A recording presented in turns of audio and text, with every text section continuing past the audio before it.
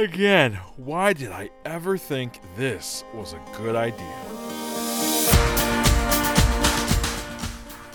Welcome to the Rise and Run podcast.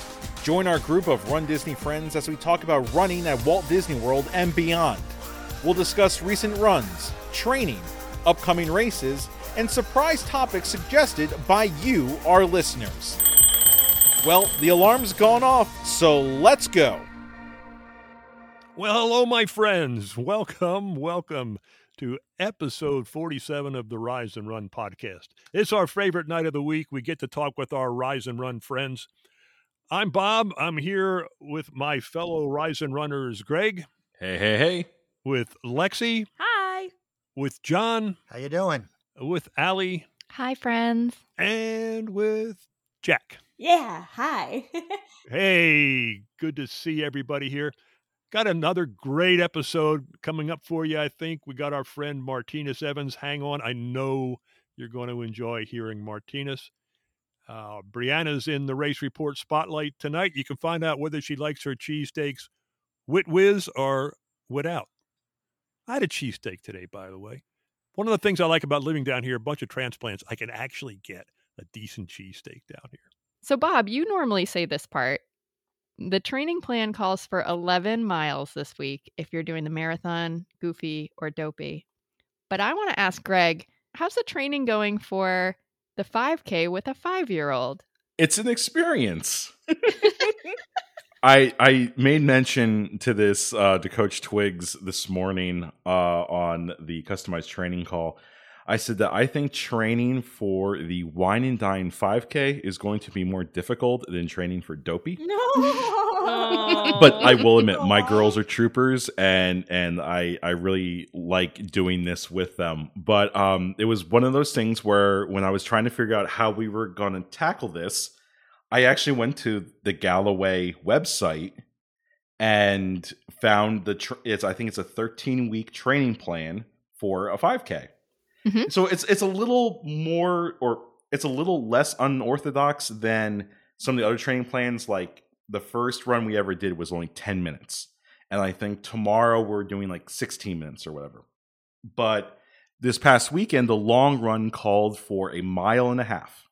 So even though it was a little bit warm out, I went to one of the trails by our house that's really, really shaded, and it's got 1/4 mile markers and everything. I'm like, okay, we're going to go to, 3/4 mark. And then we're going to come right back and we'll be done. No joke.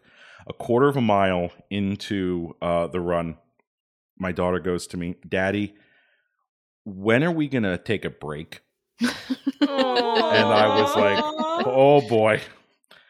So I remember when I was asking Coach Twiggs for some advice in terms of how to train with her, I was thinking I'm just going to use my gym boss and I'm just going to use a very, very conservative ratio. But he's like, kids are visual learners. So you want to pick like run to that tree, to that bush, to that bench or whatever. And that really helped. Or like we held hands, we ran for our, 15 seconds or whatever. So we got over that really quickly. But then we're about at the 1/2 mile mark and she needs water. So I'm holding her water bottle and I give it to her. Well, typically what I'm thinking is, okay, I'm drinking while I'm walking. Nope, she stops dead in her tracks and is just sipping on her water bottle. I'm like, kiddo, you can't do that. You got to keep moving. Oh, okay, Daddy, okay. So that was our second hurdle. So we have about 1/2 mile to go, and she is over it. And granted, I'll admit, it was in like the mid 80s. It was hot, even with the shade or whatever. And she was like, "Can we call Mr. Bob?" And I'm like, if we have to, we will. But I think right now we're okay. And we kept shrugging along and everything like that. So we finally got through it. I think we did like 1.5 miles in like 27 minutes. So the fact that, once we actually get to the 5K, there's going to be character stops. The whole time we're running, she's asking, is Miguel going to be there? Is Mama Coco going to be at the race and stuff like that? I hope so. So she's super, super excited. But yeah, doing this training plan is definitely going to be a learning experience. And as Coach Twiggs told me, I'm the one getting trained here, not my daughter. So, but it's been an experience, but we're really looking forward to November. So. And she's gonna love that cocoa medal. Oh, That's yeah. so special. The other night at dinner, she was like, "So I'm gonna bring my Coco guitar, and I'm gonna bring Dante." She's got a stuffed Dante or whatever, and I'm like, "We're not bringing 5 pounds of extra weight to carry around with us here, kiddo. We have to make some choices." So. Yes, we are. Yeah. Well, speaking about medals, we had a really fun announcement yesterday. Yes. All of the marathon weekend medals have been announced, and you can go to our Instagram or Run Disney Instagram or just about any other person in the Run Disney community's Instagram and see what the medals look like. So, gang, what do we think? They're totally radical. Yeah. I wish I had a cool 90s saying right now. It's tubular. Bodacious. Bodacious. Cowabunga. No, Which they're one's your cool. guys' favorite? Ooh. All of them. All of them. I really do really love all of them. I think if I had to pick a least favorite, it would probably be the Goofy medal. But that might just be one that I need to see in person. Yeah, you never Yeah. know. The thing that I was hoping for on Monday when this got announced is I know sometimes along with the announcement, Run Disney, whether it's on Facebook, on their other Instagram feed, is they'll do a video promoting it and they'll show if there is Yeah. motion associated with Yeah. them, they usually show that off. So I know people are like super confused about the Goofy medal, but I'm secretly hoping that whatever is inside of that, spins or whatever. Oh. But I saw on Instagram, and I forget whose account it was, but someone was speculating that they think that if you remember, for those of us that grew up in the early 90s, and granted, John and Bob, I know you're going to make comments, but I'm allowed to make that one here. They used to sell those sunglasses. Yeah. That had the cutouts like that. So I think that's what they're going for here. And if that's the inspiration, then I'm totally down with that. But yes, in just a 2D face value, yes, it does look a little odd. Wait, hold on. Don't those classes like flip up too? In the No. 90s? Or I are don't they think just so. I think they the just lines? had space. They yeah, were they just just had slits. space. But it might be, I just pulled the medal up and I'm looking at it. It might be a flip up medal. Yeah, Yeah. could be. I don't know. I don't know if I see a hinge. It looks like a spinner to me because it looks like Goofy's like almost laying on its side, You're Yeah. right. and you can And see we've the also- characters underneath it. Yeah, we've also speculated the characters underneath it and the different park logos have been speculated as underneath it because you can see Tower of Terror and possibly the Tree of Life. Yep. I think that's cool. I just hope the paint doesn't kind of come off because it's happened in some of the other medals. But shout out to Amanda on Instagram. Her handle is Once Upon a Marathon. She actually has a highlight and she did an Instagram story about how to make sure that your medal doesn't scratch. And it has to Oh. do with some kind of spray paint type clear I think finish. it's like a clear coat, yeah. Mm-hmm. Clear coat lacquer. And I watched the video and it's really easy. So I might even take that with me to the parks and do it outside my hotel room. I don't know. I'm really looking forward to the 10K medal. I love Chippendale. I love it. It looks super Mhm. cute, and I want to know if the little acorn spins.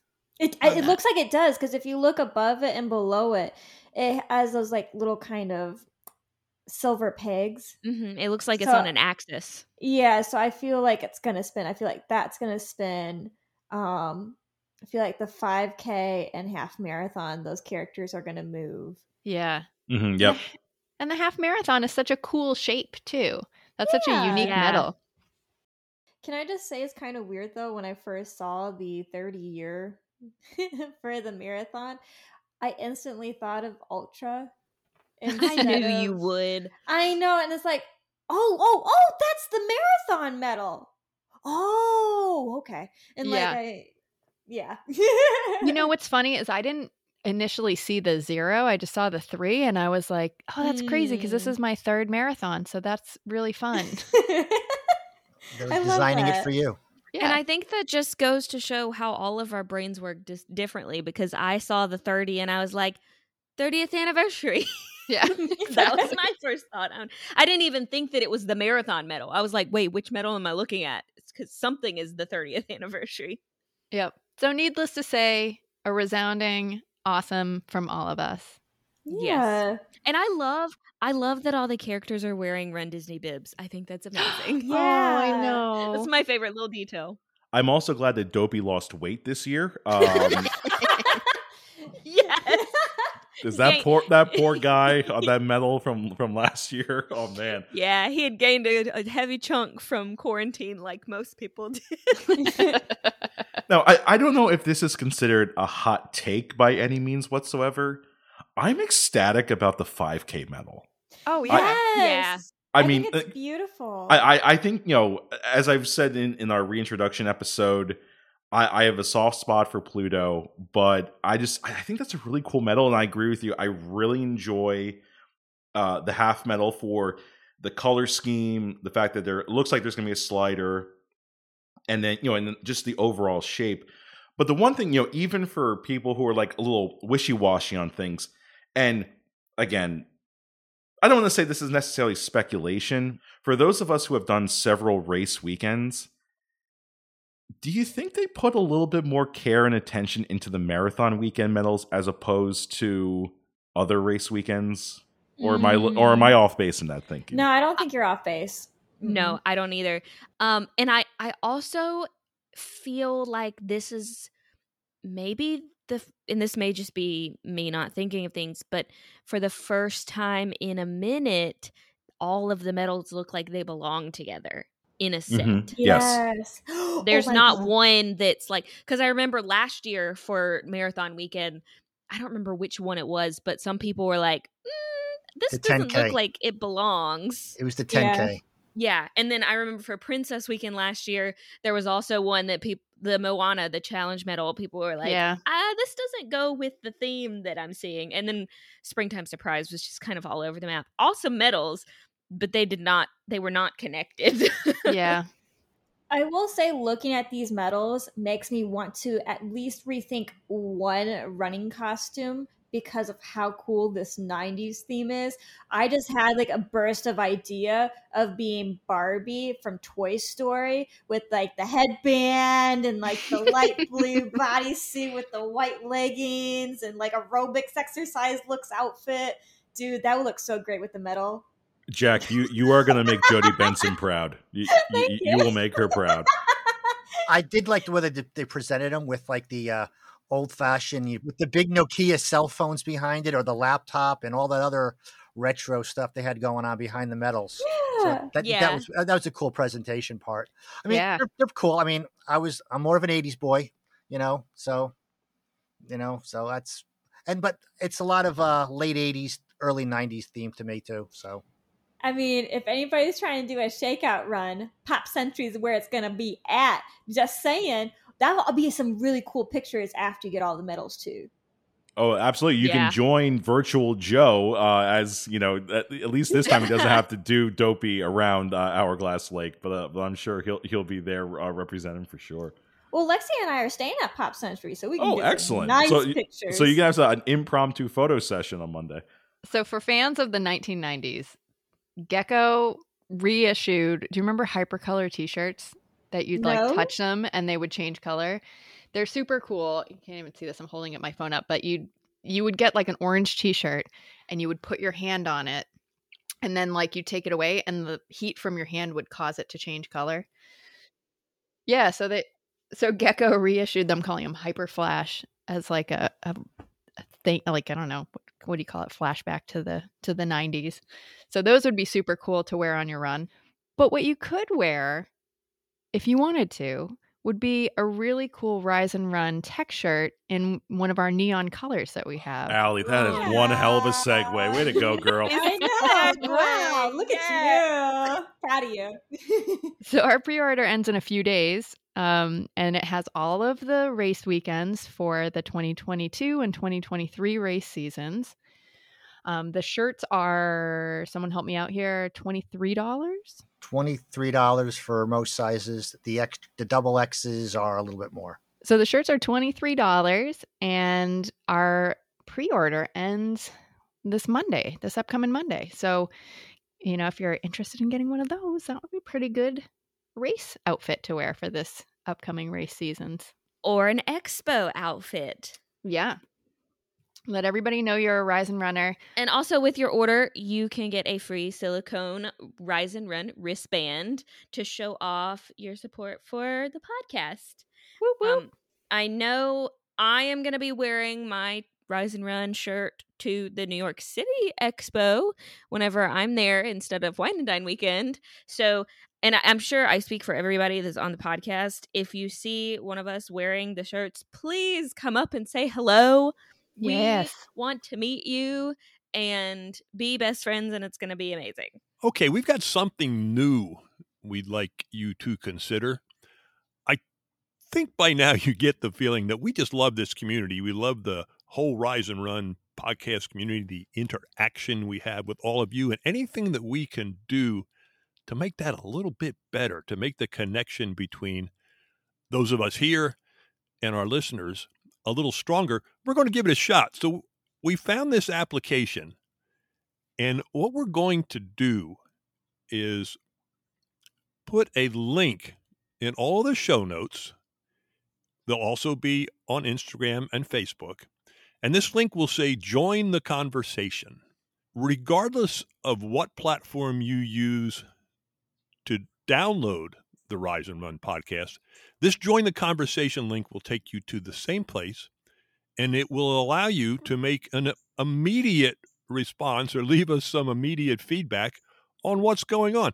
You can even do it while you're out on a run. Now, I know it's a little tricky, but if you get your phone out, you hit the join the conversation link in the show notes, and then you can leave a audio comment.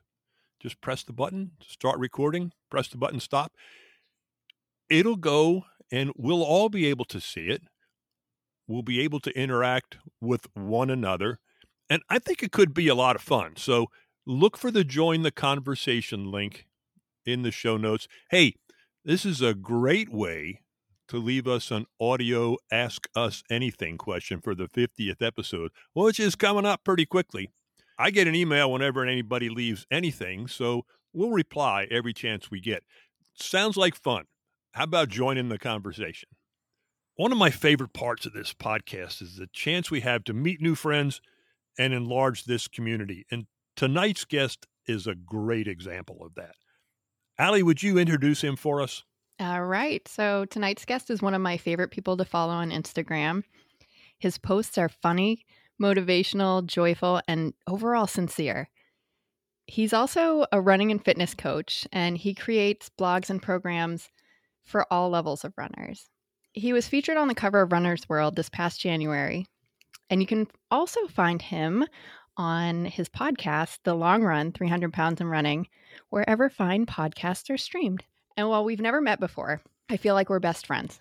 So welcome my new best friend, Martinez Evans. Hi, Martinez. Hello there. Good morning, good evening, good afternoon to wherever you are at in the world. Yeah, good to see you. Thank you so much. So I'm going to start off by asking you what we ask all of our guests is, how did you get into running? Oh, man. I got into running back in 2012. So let me take y'all way back. 10 years ago, almost 10 years. Well, it has been 10 years ago. It has. I was working at Men's Warehouse selling suits. I was a suits salesman. Full commission, on my feet, 8 to 10 hours a day. I walk into the doctor's office. I walk into my job, and I felt a sharp pain. This led me to go to a doctor's office, which led me to go to another one, which led me to go to another one. I found myself in front of an orthopedic surgeon. Before he even looked at my chart, he said, "Oh, I know what's wrong with you." What's going on? Like, what's wrong? You're in pain because you're fat. No, he didn't say that. What? I know, Yeah, I right? believe it. Awful. Man, that's wonderful bedside manner. So sarcastically, you know, I'm a funny dude and I like to joke around. So sarcastically, I said to him, you know, I'm gonna run a marathon. He's like, you run a marathon? Most stupidest thing I ever heard in my life. So we continue to go back and forth and all this stuff. And then I just was like, screw this, screw you. And I left. Yeah. So as I'm driving home, I'm ruminating about this conversation I'm having with this doctor. And I drive past a running shoe store. I make an illegal U-turn. I run into yes, illegal U-turn. Remember that because the cars was beeping and everything. Illegal Oh, U-turn. geez. I ran into the running store and I said, I need running shoes and I need them now. I love that. That's how I started running. Oh, that's awesome. Very cool. I also can imagine you in your car just being like, you telling me I'm going to run a marathon. Right. You know, that was the Clef Notes, but like he went on, was like, oh, you need to lose weight or you gonna die. You got breasts as a pregnant woman, like all this other stuff is really just like degrading me, right? Or trying to degrade me. Mm-hmm. And like I really was like, no, we was about to throw some blows. But I was like, you know what? That ain't gonna look good. Yeah. So I left. And as I was driving, like seeing the running shoe store, I went in there, I said, I need running shoes, I need them now. And then I went home and go into the fitness center of my apartment complex. There's 3 treadmills in there. On either side of the middle treadmill, there's 2 people running like nobody's business. All you hear is thuds. Doom, doom, doom, doom. And I'm really thinking to myself, like, am I going to do this right now? I'm going to do this right now. So I get on the treadmill, straddle the belt, and I look to my right. The guy had to be going, I don't know, 10.5. Look to my left, the person is going like 9.5. I'm thinking to myself, like, I can do a 7. Put 7 on the treadmill. The belt is just flying in between my legs. I said, here goes nothing. Hop on the treadmill. And it felt like my body was either rejecting the treadmill or the treadmill was rejecting my body. But 30 seconds later, I was on the ground. Oh, no. Oh my gosh. So I gathered my stuff, gathered my things. The treadmill, the fitness center went from thuds to the silence. And one of the guys was like, hey, bro, you all right? I just grabbed myself. Like, I just lost my balance and got the hell up out of there. Yep. Yeah, I would have too. That was my first day of running. But it was a start. It was a start. It was a rough start, but like that was my first day. And the thing that really got me to be like, all right, I'm going to do this. So I leave the fitness center and I reach out and I go home. So I reach out to grab the doorknob, and I have this tattoo on my right wrist that says "No struggle, no progress" from the speech of Frederick Douglass. Mm-hmm. So I remember reaching out to the doorknob and like my sleeve just crept up, and I seen the tattoo, and I was like, you know what? I know what I got to do. I love that story because it just shows kind of how you can start from anywhere. And you literally had started from the ground in your story. And so let's talk about, I want to transfer into Turtle Nation. So let's talk about Slow AF Run Club. This is one of my favorite parts of your coaching. Tell us about what this is and who this is for. All righty. Y'all ready? Yeah. Turtle Nation, Slow AF Run Club is by far the best, as I like to say, the best online running community on the internet. I love that. We are there to provide support, information, motivation, and education for slow runners, walkers, beginner, all the way up until like advanced runners. If you're a slow runner, and if you ever felt like I'm too fat, too slow, to fill in the blank to run, we're your people. If you ever ran a race and they ran out of water or they packed up the signs or you didn't get a medal, you're my people. These are the people that we want to cater to, the people who are the ones who are an afterthought when it comes to running. And this is my community. We have about 9,000 members worldwide, and we just provide this amazing space that people are able to have like these deep, nuanced conversations about running in a safe place. What I mean by that is that Slow AF Run Club is not a Facebook group. We are even not on Facebook. We have our own platform. We have our own app on iOS and Android. And with that, I'm able to then call the shots. I am alpha and omega in this group, not Mark Zuckerberg. I think I sent you a picture of my bunny on your on the Slow AF Run Club. His name's Otis, and he was my reason to be grateful last week. Yes, I seen that. And I love that you have posts about things that aren't necessarily running related, but are running related. So, what, like the gratitude posts and the motivational posts are just things that I need to see sometimes when I wake up in the morning. Yes, and that's the thing. We're runners, but that's not all we do. So the fact that we're able to provide something a little bit more deeper than, hey, I went for a 5K, here's a picture. That's what I really love about the community and the community that I foster. When I first started running, I've been a part of so many running groups, just so many of them, right? As many running groups as I can be a part of on Facebook, I was on it. And as a slow runner, I just start to feel like I was less than because, first of all, people just take me as like, oh, like this is your first time running. Like, oh, you'll lose weight and get faster. Like, don't worry about it. Yeah. But I've been running for 10 plus years. So I really wanted a community that, we're not talking about weight loss. We're not talking about, eating to lose weight. Everything we talk about is like, what does it mean to be an athlete and a person and just to be overall a better person when you're all said and done.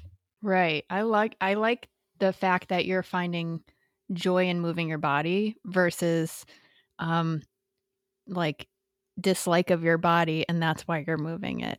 Does that make sense? Yeah. So speaking of 5Ks, when you're coaching in Slow AF Run Club, you're talking about athletes who are back of the packers and who might be working at self-proclaimed slow AF paces. So what's your advice for someone who would want to finish a 5K or a 10K, but who might be doing like a 20-minute mile pace or just started running? How would you try to get them into being able to finish one of those distances? Absolutely. Well, the first things first is we're going to have a conversation about your mindset and getting people to realize like they are an athlete in their own right. I think that's the first thing that individuals, when it comes to the back of the pack, it's like, oh, I'm not a runner or I don't deserve to be here. And it's like, no, you are an athlete and you deserve to be here just as much as anybody else. You paid your money and you did the training. Thus, you are a runner and an athlete. So that's the first thing, right?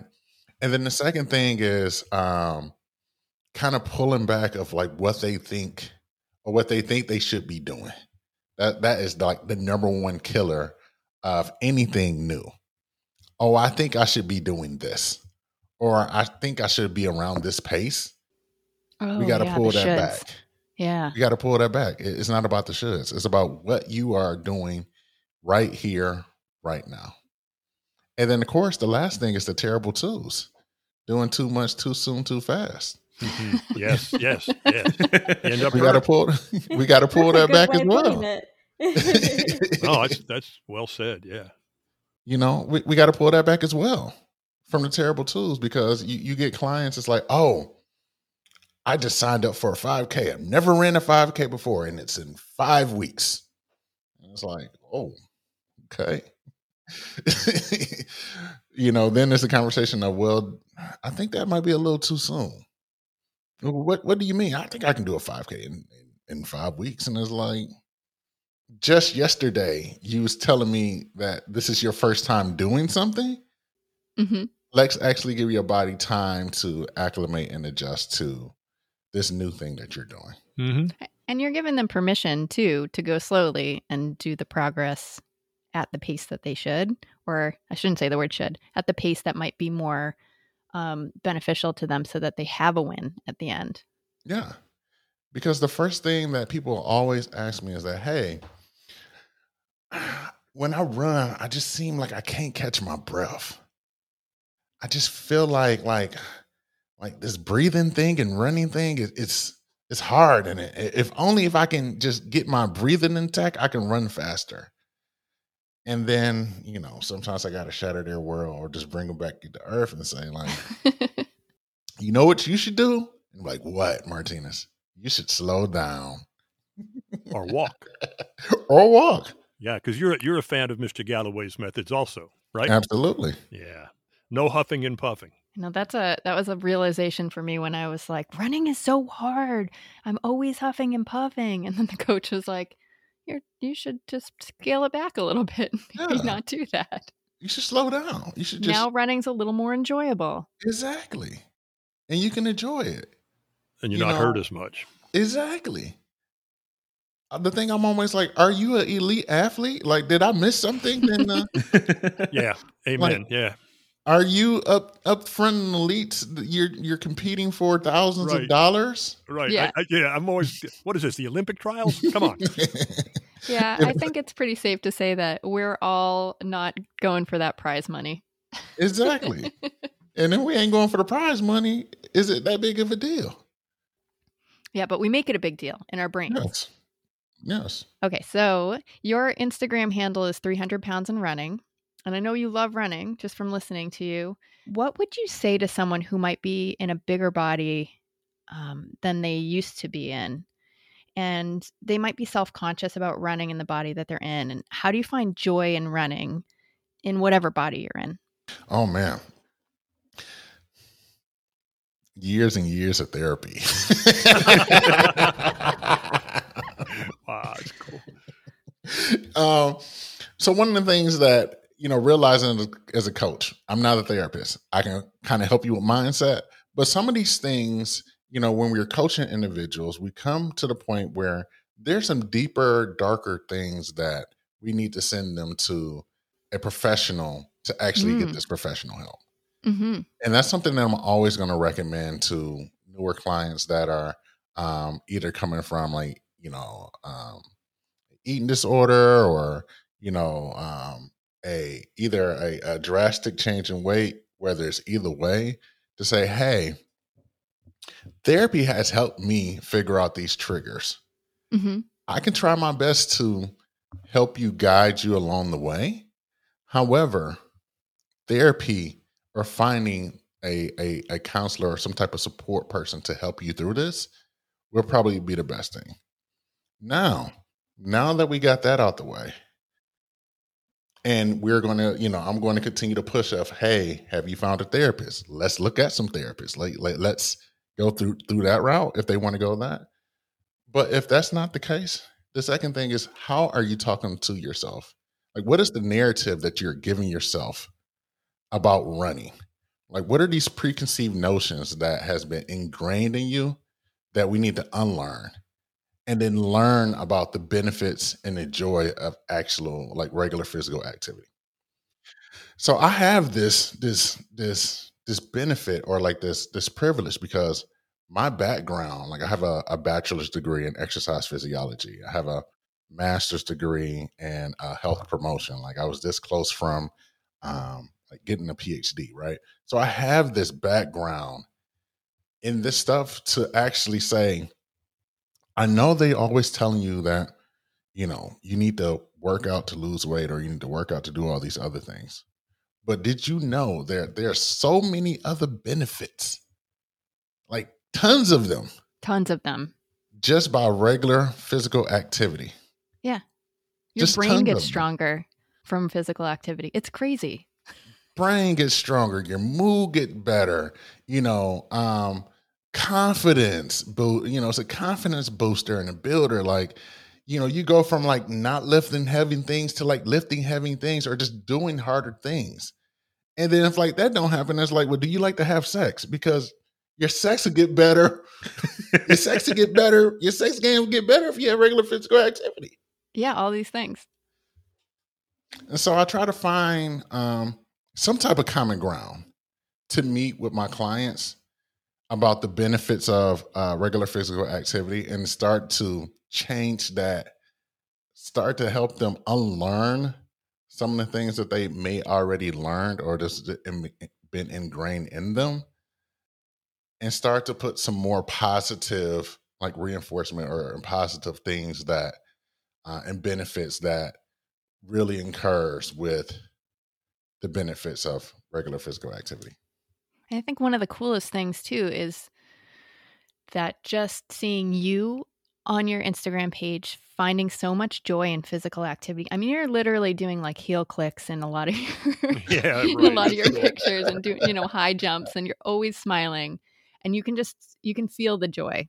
I want to say I am literally having a ball. Yeah. When I'm running. Give me a new race and I'll swear I'll meet at minimal 10 new friends. Yeah, exactly. Exactly. So seeing you do that, it kind of helps to break down that, sometimes people have this preconceived notion in their head that, well, other people can be runners, but I can't be a runner because XYZ. And, just seeing another person who might be, my size, or who might be a person of color, who might be a woman that, looks like me or something like that. Any of those things where you can say like, that person seems like me and and they're an athlete in my mind. So I'm also can be an athlete. Exactly. That's huge. Exactly. Yeah. Going back on that point you there, seeing you on the cover of Runner's World, most people on Runner's World, they don't have your body type. It's that preconceived notion of, that skinny dude, or woman, all in fit shape. But seeing you, like, hey, he's more like me than this guy on another month's cover of Runner's World. That was good to see. Yes, it was truly and honestly a pleasure to be on it. Like, I'm very humbled to be on a cover, but it's definitely a paradigm shift in order to see like a fat Black man on a cover of that magazine of that magnitude. Yeah, it's a big deal. It is a huge deal, and I don't take that lightly, and I'm honored to be that beacon of hope, and to be able to hopefully.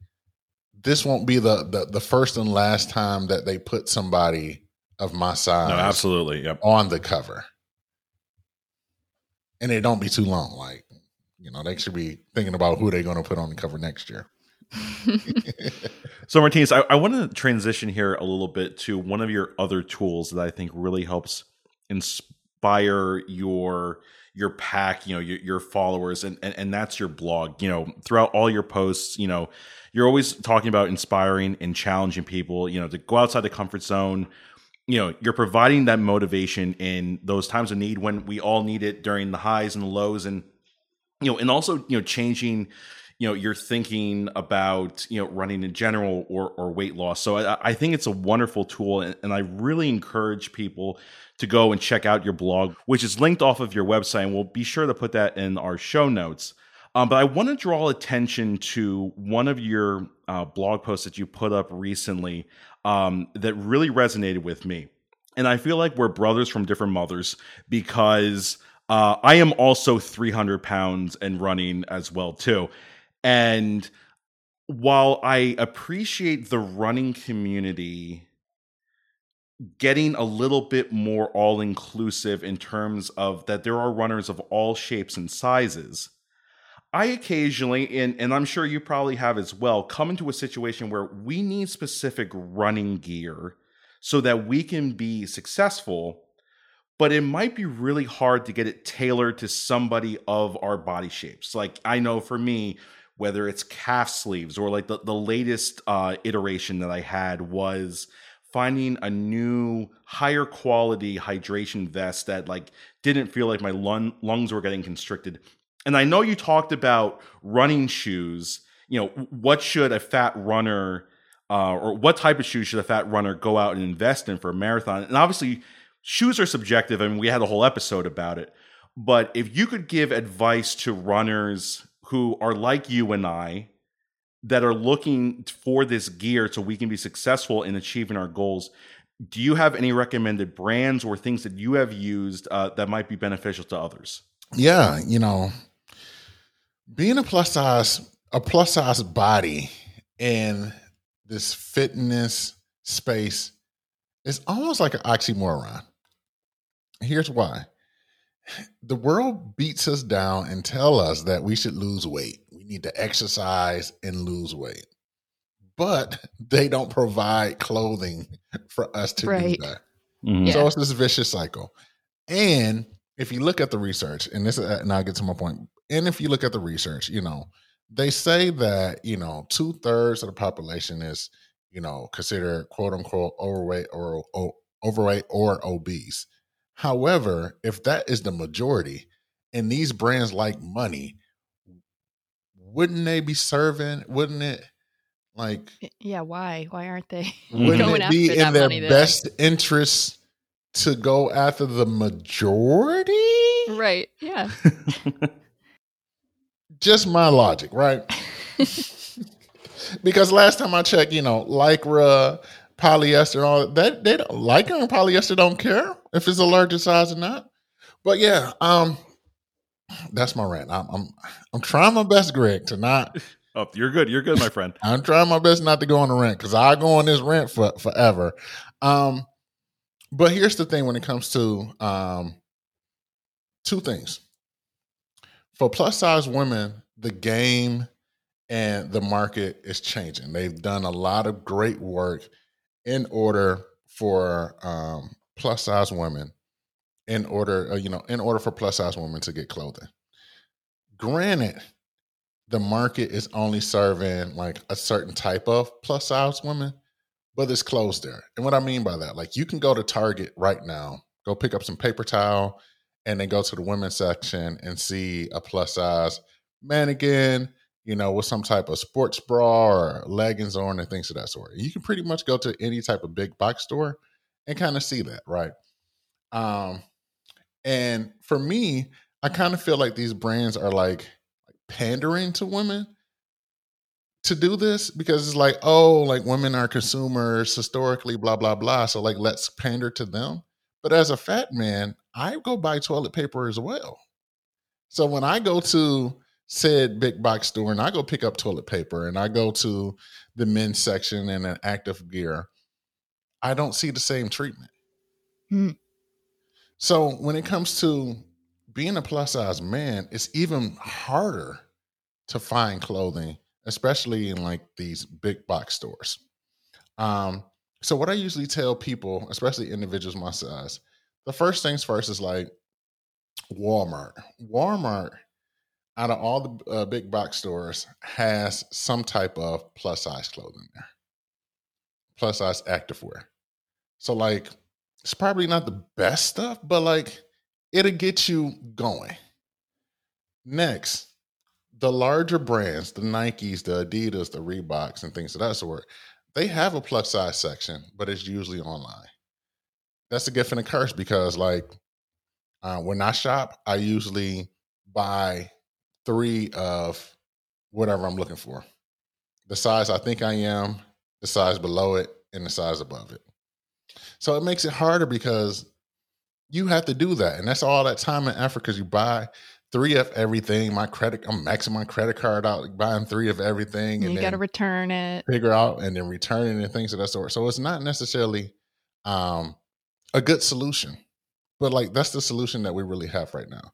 The other places like for plus size man, of course there's like what is the place called? Like DXL. So Destination XL. Mm-hmm. They usually have like some athletic gear is there as well. Yeah, but you need to take a mortgage out to be able to pay for it.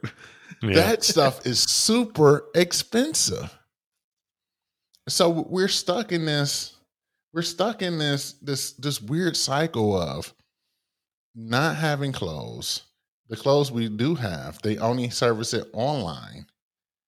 And you have to buy a bunch of it in bulk, figure out your sizing, because sizing is another weird thing. No, very inconsistent. And then return everything back or things of that sort. And if you do go and these places that service larger individuals or larger men, you got to give away your firstborn for it.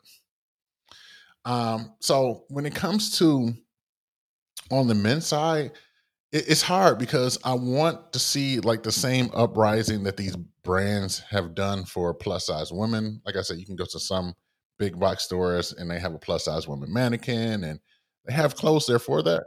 As a plus size man, I want the same thing. So it gets hard. And then shoes. Lucky for me, and I have to say, lucky for me, and like I'm an Adidas athlete. But before working with Adidas, like finding shoes was a nightmare. Luckily I had like a decent running shoe store in my area. I got to know the manager. I could talk them into like buying or like special ordering like larger shoes. But usually if you go into any random shoe store, I don't pick up shoes and say, oh, I like this. Can you have this in a size 15? No. With my experiences, I just go to them and say, hey, give me every shoe you have in a size 15. Pull them all out. And they look at you weird. Yeah. So they bring out both pair. I have to say, we were talking earlier, I wear the same size.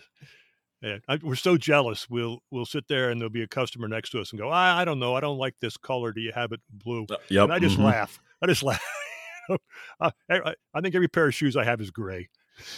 Yes. So that becomes a hard thing because these brands think plus size individuals like black, blue, and gray. Yeah. And as a person now, as a person, I'm a younger guy. I'm in my mid 30s. I have this huge personality. I want colors to represent this personality while I'm out running.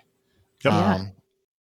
And this is what like really inspired me to like make merch for the Slow AF Run Club. Yeah. It was more of like a selfish reason. But it's cool. It is. Thank you. It is. We're saying, again, listeners, Martinez is decked out in his Slow AF gear. It looks great. Thank you. Yeah, I was going to say, as soon as this recording is over, you're getting a brand new order. So, so when you see something from Pennsylvania, you'll know where it's coming from. Thank you. The little turtles are so cute. Thank you. But that is really what like inspired me to like get into this clothing game. Is to really think about, as a plus size individual, I don't want to wear dark colors all the time.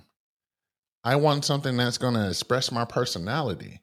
I want to show like the people that I'm having much fun outside that I am inside. And that really what inspired me to do that. And then to look around and I go on my rants and people are like, hey, me too. Yeah. So then it was like some validation.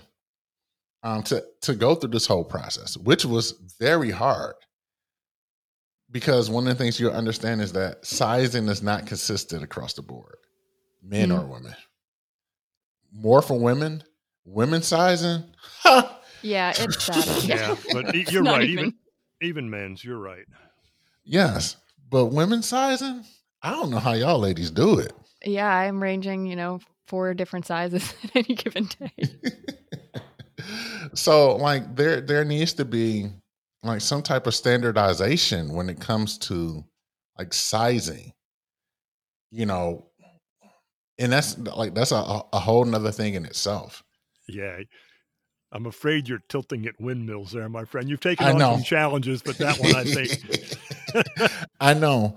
And I probably won't win that, but like, I feel like that's something that like more people need to hear. Of course, I'm just a small microcosm of like providing t-shirts, tanks, and hats that, I won't necessarily change the world, but like hopefully by providing this and then providing the sizing, right? So for example, most of my stuff go up to a 6 or 7X. Mm-hmm. Yeah. Just to provide it. I did that as an experiment just to see like, if anybody will buy this at that size. Uh-huh. And it's almost sold out. How about that? That's awesome. I think one of the things that I like about you is that instead of just saying, well, this is just the way it is, you often go, I'm going to change that viewpoint And I'm going to challenge that viewpoint. And I'm going to see if anybody else is on board with me. Yeah. And I see that consistently with you. Most of my problems and most of the things I'm trying to solve is usually like selfish reasons. But other people are thinking right. the same exact thing too, which is just great. You're right, Allie.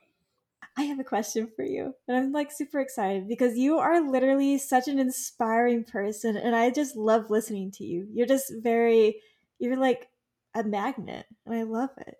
And you have accomplished a lot in your life and in your running career. You've been on Runner's World, you have a successful blog and podcast, you're a running coach, and have created such an amazing community of runners and family. What do you consider is so far the biggest highlight of your career? Is it a specific race you did, a goal you accomplished, a person you met, or what is it? Oh man. Nobody has really asked me that before. And I think the more and more I think about it, I think that's the reason that really drives me. Because I'm never satisfied. Like when I got on Runner's World, I was like, oh, I reached the mountaintop. Like I'm done. Let's wrap this up. Grand opening, grand closing. And I was like, okay, what's next? And that's a gift and a curse because I rarely get to like relish in the things that I have accomplished. There was a line, I can't remember who wrote this, like the rapper, it was like, I've accomplished everything that I ever wrote down. Like I accomplished every goal that I ever wrote down. And that's what inspires me. And I think that is the thing that really inspires me. Like the Martinez back in 2012, when he was just starting to run and, going into big box stores and like, they'd be like, you'll fit this and can't get this off, so I have to rip it off me and like run out the store embarrassingly. When I wrote a list of like, okay, I'm doing this running thing, and then find out like, oh, there's a magazine for this. I wonder if anybody big has ever been on this magazine. Let me be a big man on this magazine. I would like to do that. And then like it's accomplished, right? Or me being like, I would love to be a part of like a big brand. Like I would love a big brand to support me. And then I'm now an Adidas athlete. Yeah, you are. Or like, I remember writing like when somebody was like, hey, you've been writing this blog for a couple of years now. Do you think you might want to turn your blog into a book? And me be like, you know what? That might be an interesting thing. Like, yeah, let me write that down. And like now, I have a book that's coming out next year. So if there's like one thing that I have to put sliders on it. So for example, Big Sur Marathon. I DNF'd that race. Did not finish. But I experienced that race with so much joy and fun that I was like, it's okay that I didn't finish. Yeah, because it's a beautiful race. To see Big Sur on foot is so much of it's mind blowing just to see that just there on foot. That took away like the sting of DNFing. Or meeting like good friends like Latoya Shante Snell, who's like my podcast partner, and like Myrna Valerio. Like I love Myrna, the Myrna Beater. The fact that I can like reach out to them and call and just be like, hey, Latoya, what you got in your fridge? What you cooking today? Because I'm coming over. Myrna, what you doing? Because I'm coming over, right? Like to be able to have these lasting friendships that I would never had if it wasn't for running. Yeah. So I think like the thing that really resonates with me the most is like when I fell off that treadmill, I could have just packed it up and say, you know what? Screw this stuff. I'm not doing this ever again. Right. But I went back out there the next day. So I would say that is the thing that really is the thing I'm most proud about, because it's the thing that the catalyst for everything that you see now. Yeah. I love that. It's so beautiful. And actually, I have one more question for you. Probably not my last one, but really quick. You mentioned your book, and I'm just curious, since you do podcasts, are you going to make it into audiobook so we can listen to it while we're running? Absolutely. Yes, you are. I love that. Oh my goodness. You're going to voice it though, right? You better. Yes, I Okay, am good. voicing it. So one thing that I don't know if we really covered is that you went into your doctor's office and you said, I'm going to run a marathon just to show you up. And you are a marathoner. And so maybe we can talk a little bit about running longer distances. John, you want to ask the next question? Okay, half marathon distances. How can one progress into those distances when it starts becoming longer distances, where you have slower runners that may have those preconceived notions or may be concerned of their back of the packness and their time goals? How do you prepare these athletes to make that jump? Absolutely. The first thing I do to get them prepared is to give them all of the harsh truths of running longer distances, half marathon and beyond. So I tell them, I sit down with them and say, the race will run out of water. The race will pack up while you're still running. They may not have a medal for you. All of that is going to happen for you. So how can we get you prepared and you still win and finish that race in spite of all those things? So since I just told you this, now you are mentally prepared to understand what feat you are coming against. And then how do we prepare for it? So, hey, the water stations might run out of water. They might run out of cups. So you need to carry your own water, John. How are you going to do that? So let's get you started practicing with carrying water. John, they might run out of snacks. So not only do you got to carry your water, now you got to carry your snacks. Let's figure that out. John, they might take down the signs. Yeah. Okay, so now, John, guess what? Now you got your water, you got your snacks, you've been practicing that. So now guess what? Now John has the map of the race on his phone. So my thing is to be able to prepare them for the things that we know it's going to happen to the back of the pack people. And if you do that, you are now prepared to go through any tomfoolery that the race will throw at you, because you're prepared. You got your water, you got your snacks, you got the race map. You know your phone need to be charged. It sucks to carry all of this, but this is the game we have to play, and this is the harsh reality. So we're going to practice that now, before there's a race, and before you go through that race, so that you are prepared for it. And hopefully, you don't need any of that stuff. But in the pinch where you do, it's there for you. Got to be like a Boy Scout. Be prepared. You got to be prepared. I have a follow-up to everything that you just discussed, because I know this was another blog post article that you had, talking about these things. Essentially, like, in a kind way, you were putting race directors on blast.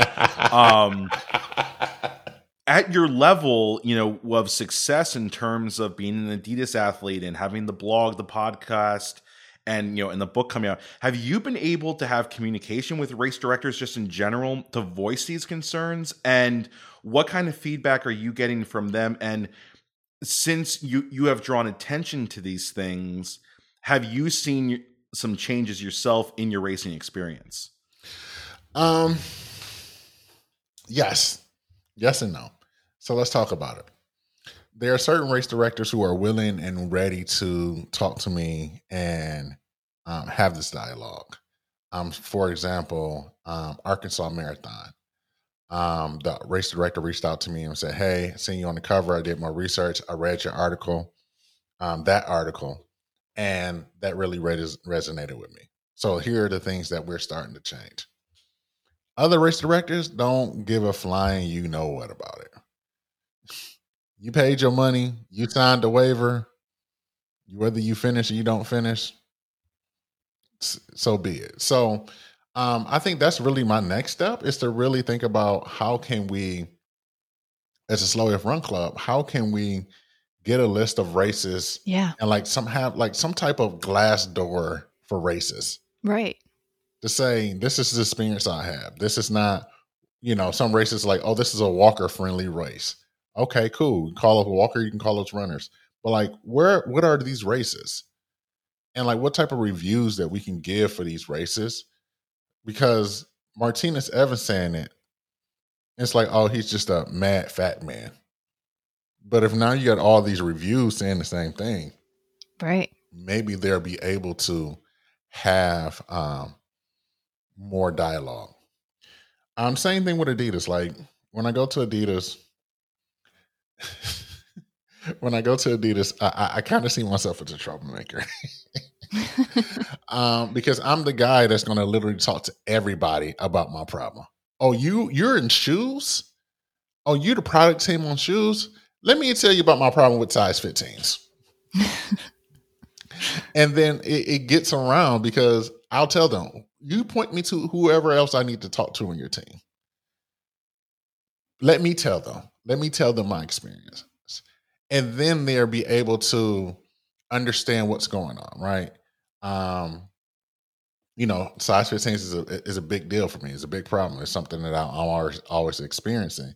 And it's something that I'm always talking to whatever brand that's going to listen to say, hey, there are larger runners out here who have big feet who wants to run. I have a friend who's a ex-professional football player. He wears a size 18. Oh, no. That's all custom, huh? He can't find a shoe anywhere. No. So to understand, like, what do we have to do in order to get the shoe? And that's my question. What is the problem? Is it this? Is it you don't care and you just don't provide shoes? Is it you put the shoes out there in the past and nobody bought them? Is it a marketing thing? Is it that a positioning thing? Are you only focused on performance versus inclusivity? And then my question is, if you have inclusivity inside of your brand ethos, performance and inclusivity don't line up all the time. So how can you be performative, but focus on performance and be inclusive at the same time? So these are the conversations that I'm having with brands, race directors, and things of that sort in order to help them understand, but also for me to understand like what is the problem and what's the issue, what's the main holdup, in order for us to get some winning here. And with Turtle Nation being so big and so broad, so many people involved in it too, those are the types of brands and the types of races that I want to support. Yes. Are the ones that are inclusive. Yeah. Absolutely.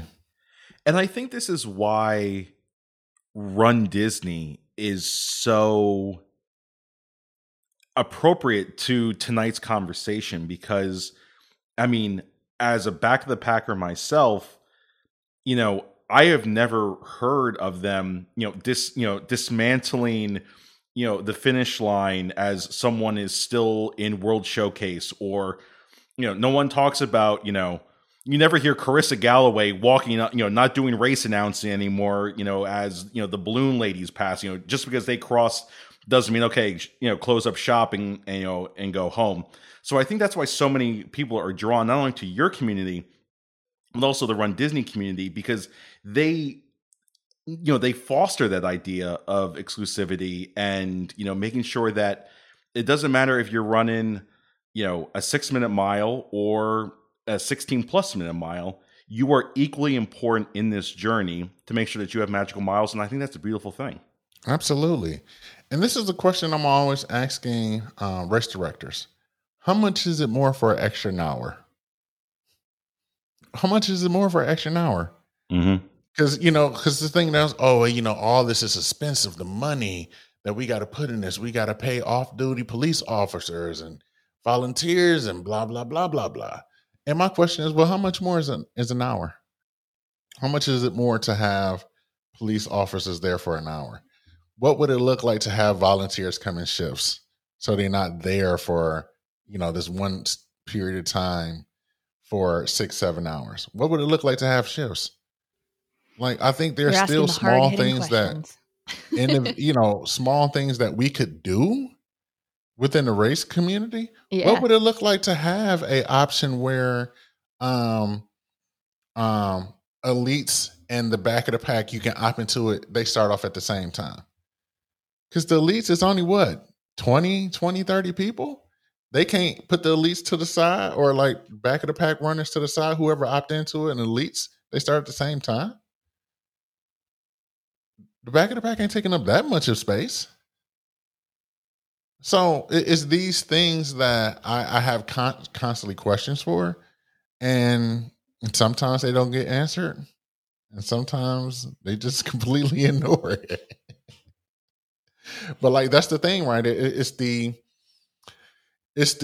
life that we play. It's the game that we have to play for the time being, and one of these days I will be putting on my own races. Of course I'm doing virtual races, but Yeah. I do plan on like putting on in-person races, to have an in-person race and have the experience that I would like to have. Yeah, that's what I was going to ask, is if you have race director in your future. Yes. Yep. Well, one of the things that I really appreciate about you is that you have marathoning experience. And for a lot of people, this coming January is the Disney Marathon. And I know you've done Disney races before. I've seen it on your Instagram. Yes. But you haven't done the Disney Marathon, right? No. Is it in your future? I have a love-hate relationship with Disney. Oh, no. It's something about waking up at the crack of dawn. Yeah. Oh, man, yeah. We all know I that. feel that. Yeah.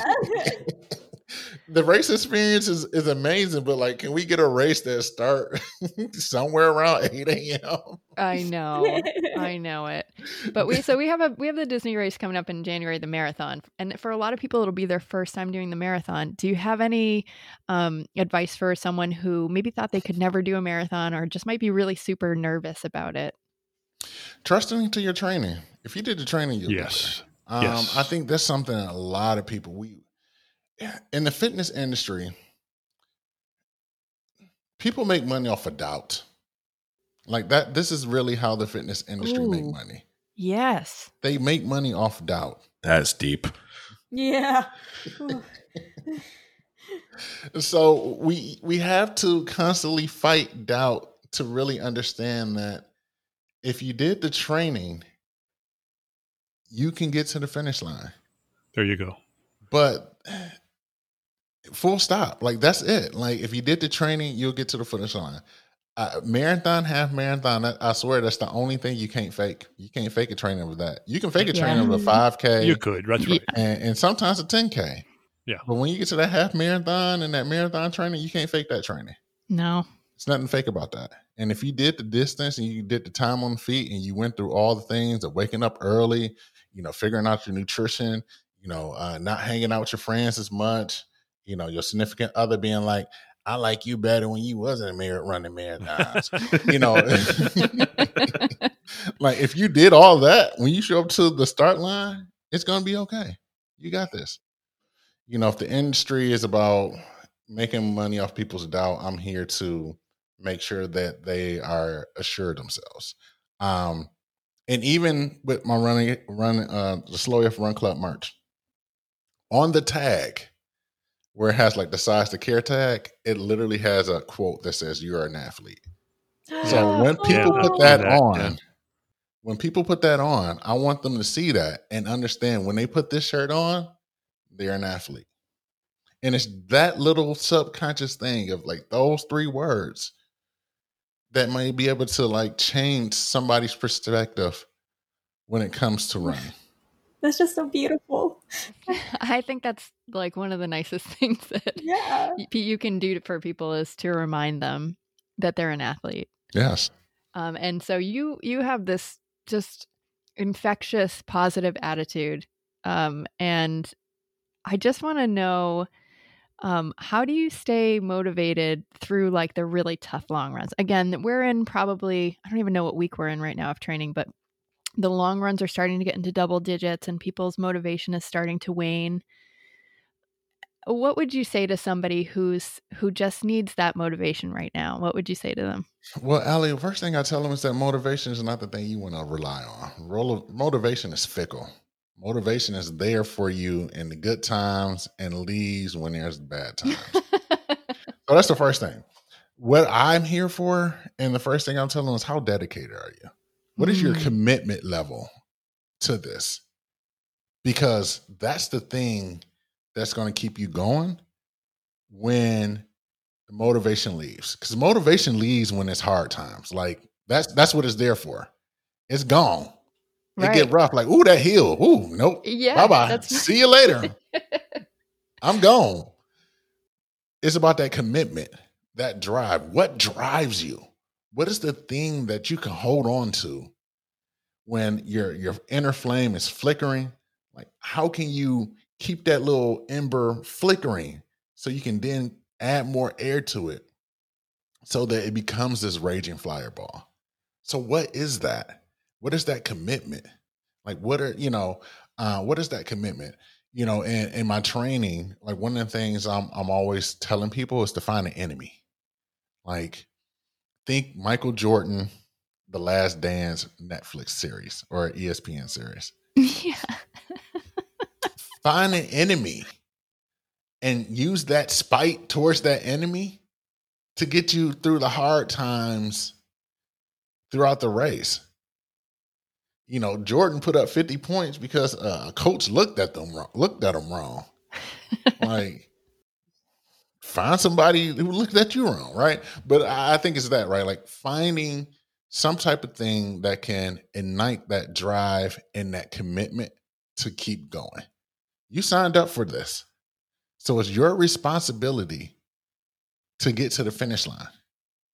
That's commitment. You made that commitment to yourself, and you are by far the most important person to you is yourself. So you don't let down commitments to yourself. You keep commitments to yourself. You got here. It's your responsibility to get out of this. Yeah. So here's where we can find you, right? You are on Instagram at 300 Pounds and Running. You have 300poundsandrunning.com, and that's pounds spelled out POUNDS, not LBS. That has a link to your blog, your podcast. It has the merch on it, which, again, all of us are buying after this podcast. And then we got the slowafrunclub.com is where you can sign up. And the name of your new book coming out that we just found out about is? The Slow AF Run Club, the ultimate guide for people who wants to run. And I love it. So thank you so much, Martinez. Thank you for sharing your time and your wisdom with us. We really appreciate it. And yeah, we hope to see you again soon. Thank you for having me. Thanks, friends. Great conversation. And once again, I'll just repeat, thank you, Martinez. What a great guest. That was very enjoyable. All right. That means it's time for the race report. We had one friend running Friday and Saturday. A neat event, and I've got to find out more about this. She's a member of our Council of Costumes. When we have them on in a couple of weeks, I'm going to give her some time to talk about this one.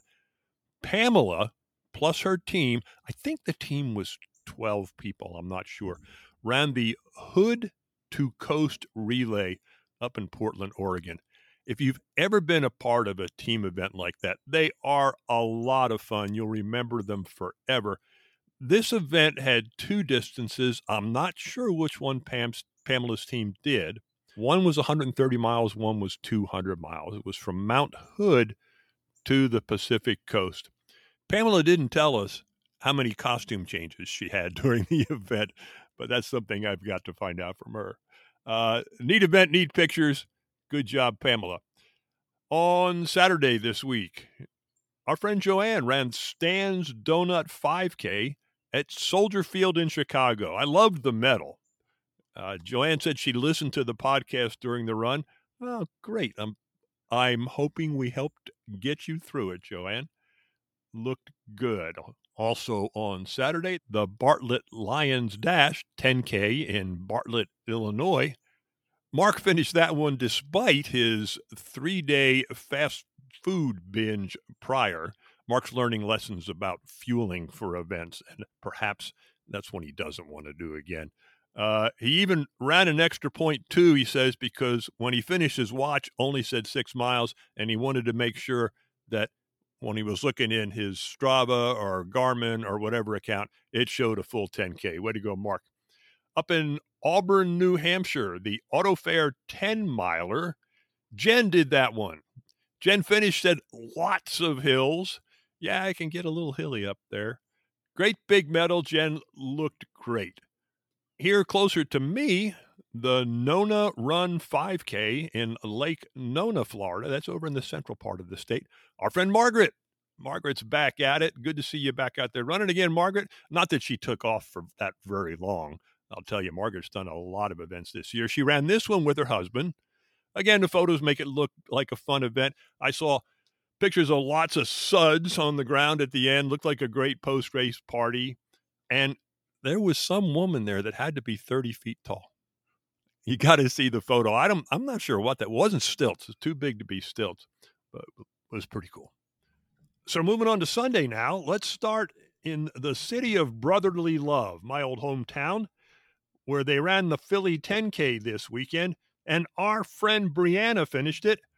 Brianna's with us in the Race Report Spotlight today. Hey, Brianna, good to see you. Welcome to the Rise and Run podcast. Hi, thanks for having me. Oh, man, I'm glad you're here. Love doing these things. I appreciate everybody taking out the time to talk with us for a couple minutes. I'll start the same way with you, Brianna. I start with everybody else. How'd you get started with running? I was trying to think about this the other day, and I honestly don't really remember, aside from I think I was just trying to lose weight. But it was like 10 years ago. It was 2012. And I started just a couch to 5K thing at the gym. And I was doing that for a couple months. And then that was the year that color runs really started popping up. Oh, yeah, I've done a couple of those. So a couple of my friends signed up for one and posted out on Facebook. And I was like, well, I'm doing this thing at the gym. Like, I'll come join you guys. And we got a group of us together and we went and did that. And that was kind of the start of it. The next year I did Broad Street and my first half marathon. Yeah. First run Disney was the following year. I did the inaugural glass slipper challenge at Princess. Okay. That was the same year I did my first full, and then didn't really train for it. Got a little banged up. I had to walk the last 6 miles, which that's okay. It was the Philly Full. So if you're familiar with that course at all, it's basically the stretch from Manayunk back to the city, just right along the river. It was freezing cold. There was the breeze coming off the river. I was towards the end. It was like they were like closing up all the band tents, taking down all the water tables. So it wasn't great, but I mean, I finished. Had a girl. Then I did the Disney Full like 6 weeks after that. Decided I probably wasn't going to finish it, but I was going. We had the vacation book, so I'd go see how far I could get. Ideally, like I wanted to go halfway. I ended up finishing it.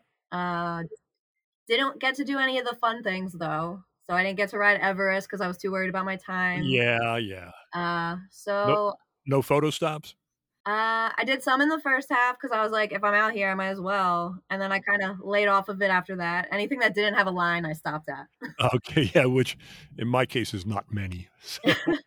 But so then I ended up finishing, and then I went back a few years later, 2018, and I trained properly this time. I wanted to kind of get my revenge, and I did all of the things. I rode Everest, drank beers, got snacks, the whole nine. And then I decided to do a marathon every like 5 years after that. And here we are 5 years later. All right. We'll get to that in a second. Yep. How about this weekend? Hey, Greg's here with us. And Greg is a veteran of the Philly 10K. So I'm going to let him take over here. Yeah, this is an awesome race. And I was so excited when you posted your photos on Facebook the other day. And when Bob told me that you were going to come on, I was like, I need to be part of this. Because I've run this race, I think 6 times now. I know it's been in existence for less than 10. So I've taken a couple of years off. Well, the first question I have for you is, and actually this isn't even related to race day itself. Usually what's really unique about this race is that they always have bib pickup in really unique locations. I remember the first couple of years, for those of you that are familiar with the Rocky movies, they had it down in the Italian market. And then there was some other times where they had it at the Philadelphia Brewing Company.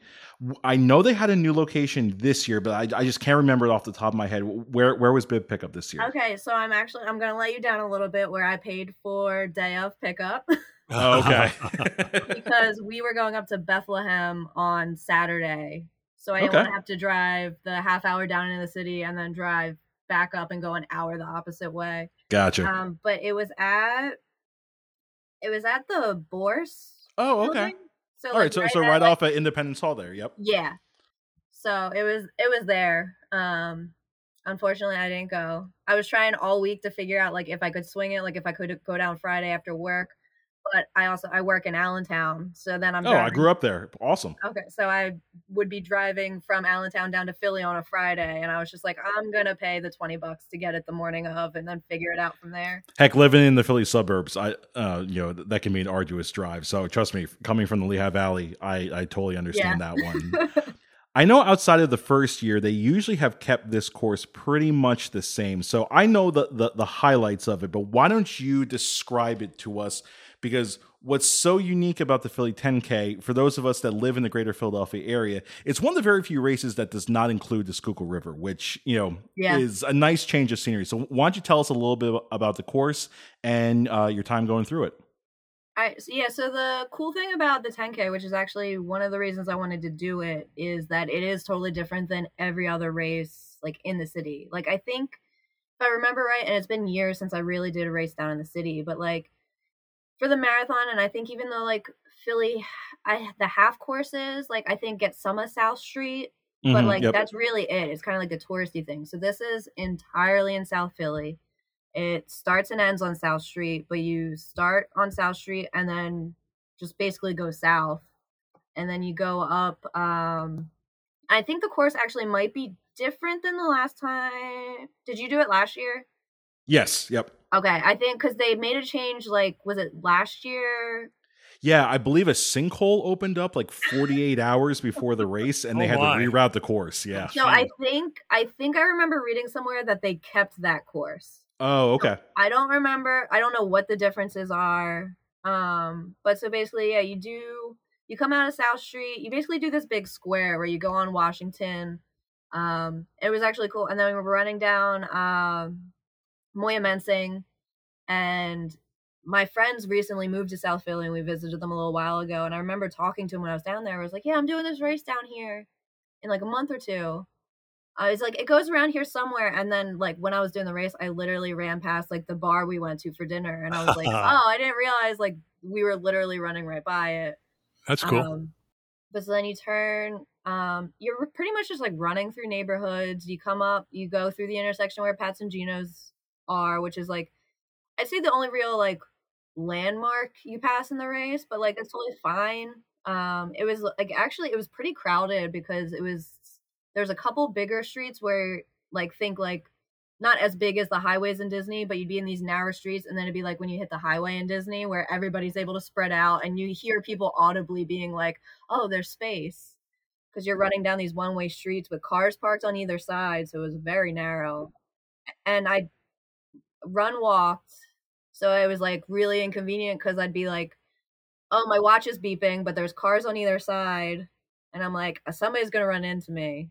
But I figured it out. I got through it. That's awesome. Now you grazed over this ever so slightly, and this was going to be a follow-up question I had for you. It's usually at about the 5K mark is where you're on Passyunk Avenue, and you pass by the famous Philly tourist traps for cheesesteaks, Pat's and Gino's. My question for you is, how difficult was it for you to not hop off the course and grab a Whiz Wit and then hop back on? First off, that's exactly what I would have ordered. Good call. Second, I had a thought too where I was like, if like I could turn this into like a Disney type race where I could just stop off and be like, hey, can I get this thing, and then finish the race with it. but honestly, it was so brutally hot. I got like 4 hours of sleep because we were up in Bethlehem until about midnight. My alarm went off at 5, and I was like, might have had one too many drinks in Bethlehem, and I was honestly just trying to not die. Well, we won't tell. That's okay. Wait, so you mean to tell me you had drinks the night before, it was super hot, and you got a PR? Yeah. That's impressive. That is impressive. It is. I'm not going to downplay it because it is impressive, but it's also me barely training for the Philly Marathon. That first time I did it years ago has kind of been a trend for me up until this year, where I liked the idea of running and I liked the idea of races, and I didn't really love the idea of training. So I had decent enough times in most distances, but this year I went into springtime basically untrained, and I have killed it since I came back, where like I've barely missed a run. I've trained my butt off. So I'm looking at a year where I might PR every distance just because I'm actually finally putting work into it. So excellent. Good. And then just to tie a bow on this whole thing, I mean, obviously, again, congratulations on the PR. One of the other really awesome things about the Philly 10K is they have a really killer after party. Yep. So why don't you tell us about that and some of the cool vendors that they have? So they had what I've always called Brewery ARS, but the announcer at the starting line kept saying Brewery Rs. So I guess that's how they say it, but it's literally like capital ARS. So to me, that means initials, which I visited, and they actually have really good beer. So they had them there with the Finish Line beers. They had Shake Shack with cookies and cream custard. And then there was some sort of truck with like popsicles, but the line was like 35 million people deep, and I already had my custard and my beer and just wanted to sit down. That's a lot of people. Hey, sounds like fun. Brianna, sounds like you did great. What do you got coming up? I have 2 half marathons next month. I'm doing the Philly distance run, half marathon, and then I'm actually going up John's Way. I'm going to Jersey City for the Liberty Newport half marathon up there. And then I've got the Philly Fool in November, and then I'm doing Dopey in January. All right. Good for you. Hey, we'll see you down there. We'll be looking for you. I'll be the old guy. Yeah, definitely. I'll definitely hit some meetups. Yeah, we look forward to it. We're looking forward to meeting a lot of our new friends. Brianna, thank you so much for taking time to join us. We're happy that you did, and good luck in your future races. Yeah, thanks again for having me. At the University of Illinois in Springfield, the Prairie Star 5K. Craig finished that. Roy Kent would have been proud of him. Craig was dressed in his best AFC Richmond kit and looking good. In Grandview Heights, Ohio, which is really a part of Columbus near the Ohio State University campus, Mike finished the Ohio Health Grandview Park 1/4 marathon. This thing's called a 1/4 marathon and a 5K. And I looked, and I think they were 2 events. I'm not sure. It was an inaugural running here. Whatever it was, Mike finished and did a good job. All right. Sadly, my friends, episode 47 now is coming to a close. A couple of reminders. This is a Zoom night on Thursday. Instructions will be up in Facebook. Please join us if you have the time. Speaking of join us, don't forget about that join the conversation button that is in the show notes. We'd love to hear from you and see how that works. Okay, my friends. And if you run, you are our friend. That's going to do it for this week. We hope you enjoyed it. We hope you're doing well in your training. Got a big one coming up.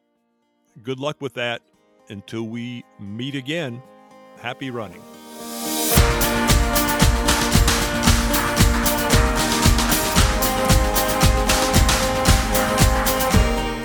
The Rise and Run podcast discusses general information about Run Disney and is in no way affiliated with Run Disney or the Walt Disney Company.